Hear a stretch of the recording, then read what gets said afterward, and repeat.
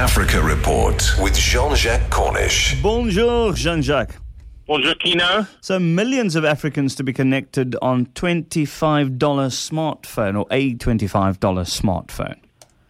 Well, this is Mozilla, better known for Firefox, and they're in league with a Chinese company, Spectrum. Now, they're at the mobile phone conference in Barcelona, have launched this phone. How do you get to that mobile phone conference? You've got to be terribly well connected. But they are now saying that this $25 smartphone will have simple apps, but get people in touch with the net. So obviously the mobile phone in Africa and parts of Southeast Asia and so on is the one place, sometimes the only piece of technology in a household. So this is going to make a massive difference to African lives. There are some arguing that, cheapness, the low price is not everything, and there's all kinds of other considerations. But there's no doubt that this will be a development that's going to make a big difference in Africa. Well, it's all about the functionality at the end of the day. It can be cheap, but it will allow me to speak to people using WhatsApp, etc., etc. That's going to be the key. What will it allow me to do?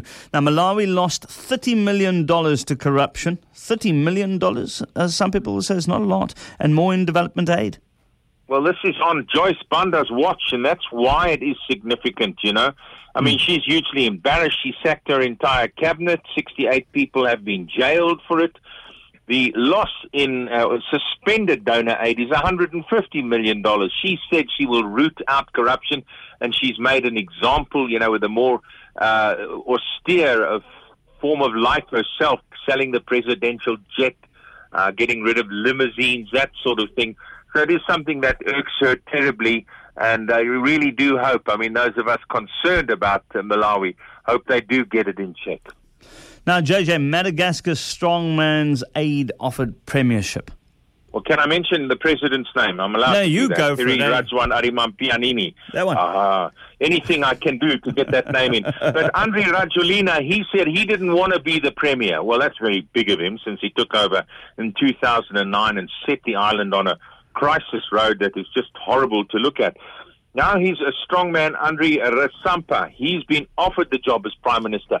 Now, if Rajwan Arimampianina wants really to bring peace and stability to the island, he's got to be more conciliatory. So bringing in Rajoelina's strongman is not really a way to do that. We've got to get stability back into Madagascar so that the foreign aid returns, that the country can be dragged out of poverty. Now, what about... we'll talk about Museveni tomorrow. I have no energy to talk about this and him signing that gay law signing it. And very quiet are South Africa as a country, JJ. Very quiet. Interestingly, Kino, that he did say at the weekend he was waiting for scientific evidence whether homosexuality is by... simply something designed or something that you're born with. And he was waiting for that, but he nevertheless went ahead.